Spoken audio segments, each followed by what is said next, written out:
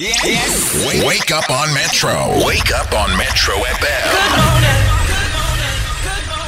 But let's get into personal mastery today, and we bring in Dr. Diminishing Madenji, who's a psychologist on the show. I mean, it's often a struggle to relate and maybe show empathy when somebody shares something uncomfortable about their life, something that they've experienced that either traumatic or doesn't make them feel good. So sometimes instead of actually hearing someone out, we often try and make them feel better by saying something positive. I mean, here's an example. So maybe someone you know, a friend, your partner says they feel fat and that they don't like their body. What's the natural reaction there? If somebody says that to you, what is your natural reaction? Do you say, oh no, you look fine, baby, you're fine, you're not fat, you're fine? Or do you just shut up and listen, right? And what sort of reactions are problematic? You know what I mean? Here's another example. A family member tells you that they are in pain because maybe of a breakup.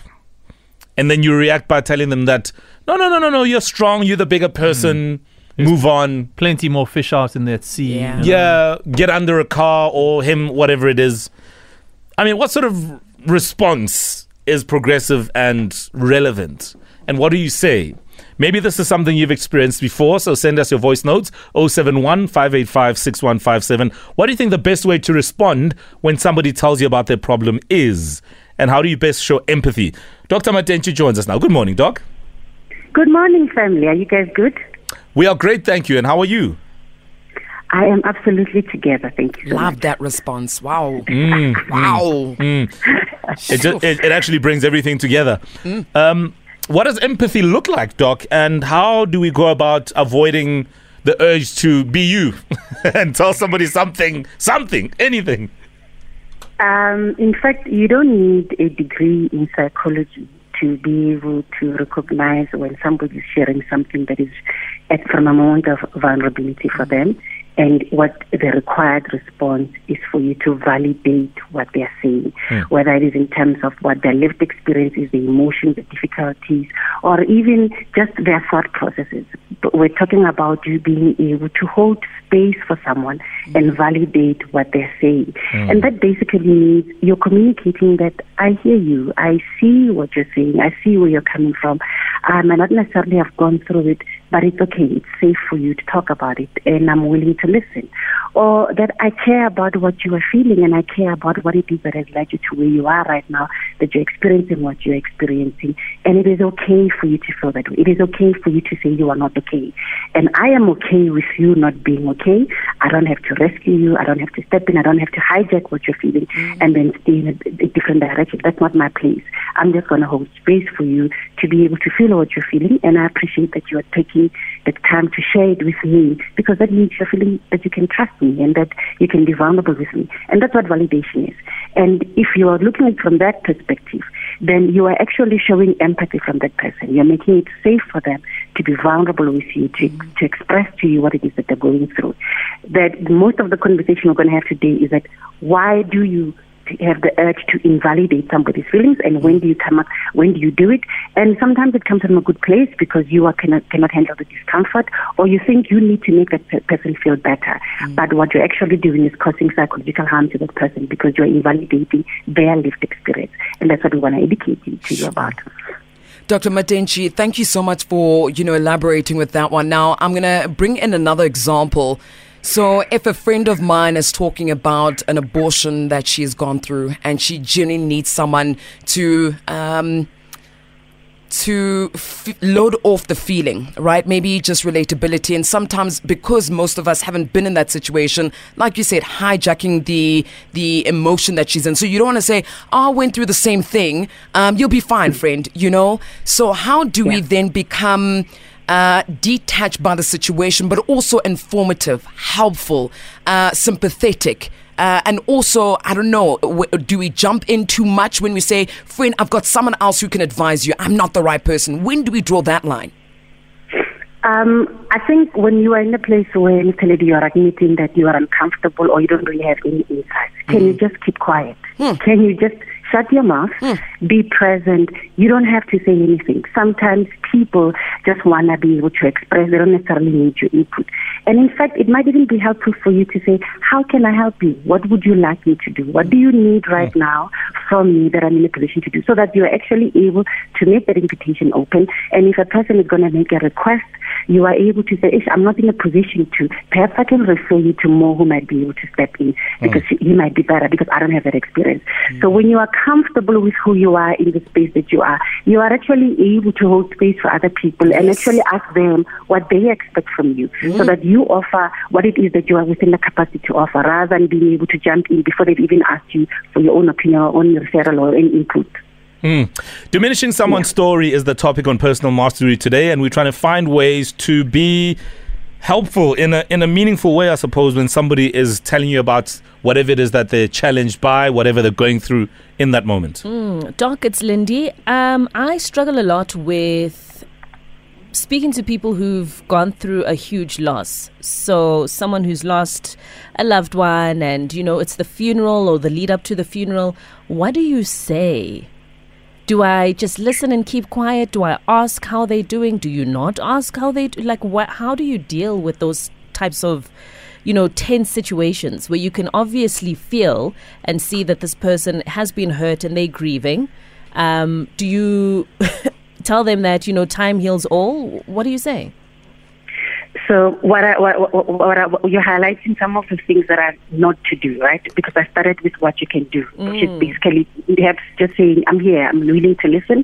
I don't really have anything to add, but I'm here if you want to talk, right? And just being present physically and mentally.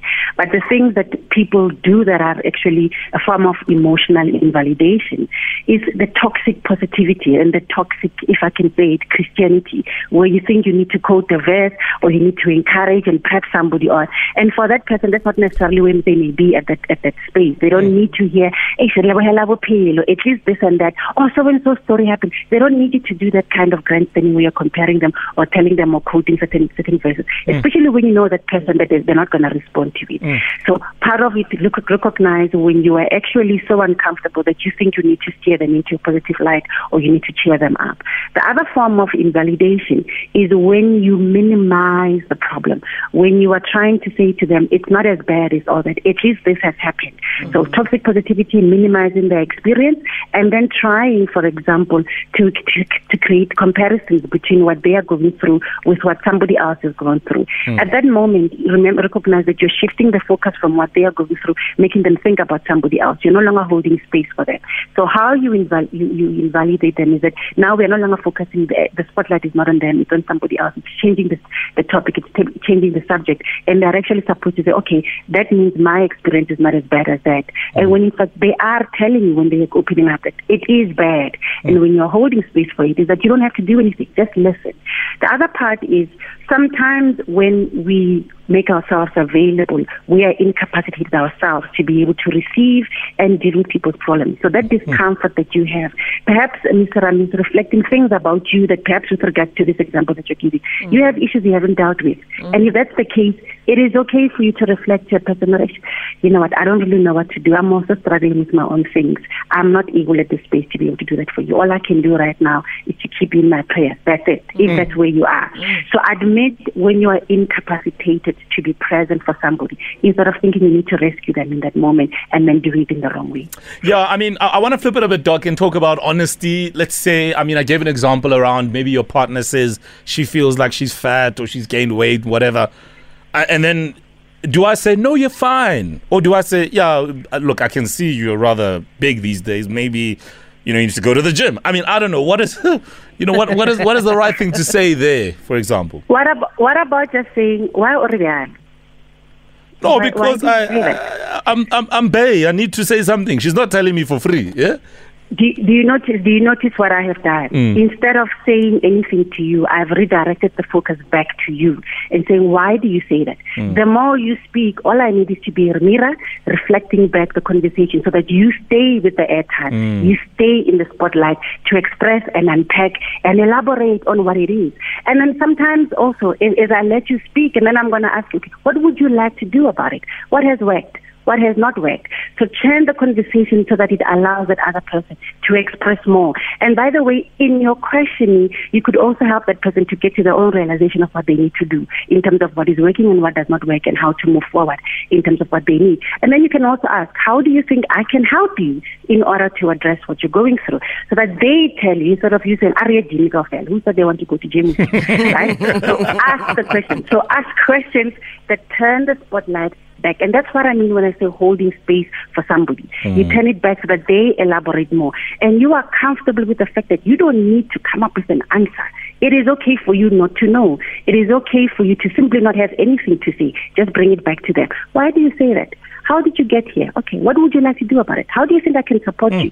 Okay, what could help you in terms of moving forward? Okay, so what are your next steps? Okay, all right. Oh, no, that sounds like a good plan. I think now you've got an idea. Is there anything else that you want to talk about? Then they are taking the airtime, and that's how you actually hold space for someone. It's brilliant. I like that. And it also just makes things a little lighter for you, who's the person who's supposed to listen. Absolutely, Doc. This was a very important conversation as we get into another week and we reflect, as always, on how we relate to others. So once again, Dr. Madenji, thank you so much for speaking to us this morning, and we wish you a great week further. Absolutely, pleasure. Guys, have a beautiful week. Bye-bye. You too. All right. Find Dr. Madenji on Instagram. She's got great posts that can give you some great motivation. But also, this entire conversation is available as a podcast. So maybe you just tuned in. That's fine. Don't worry. You can check it out on metrofm.co.za. Wake up on Metro. Wake up on Metro FM. Good morning.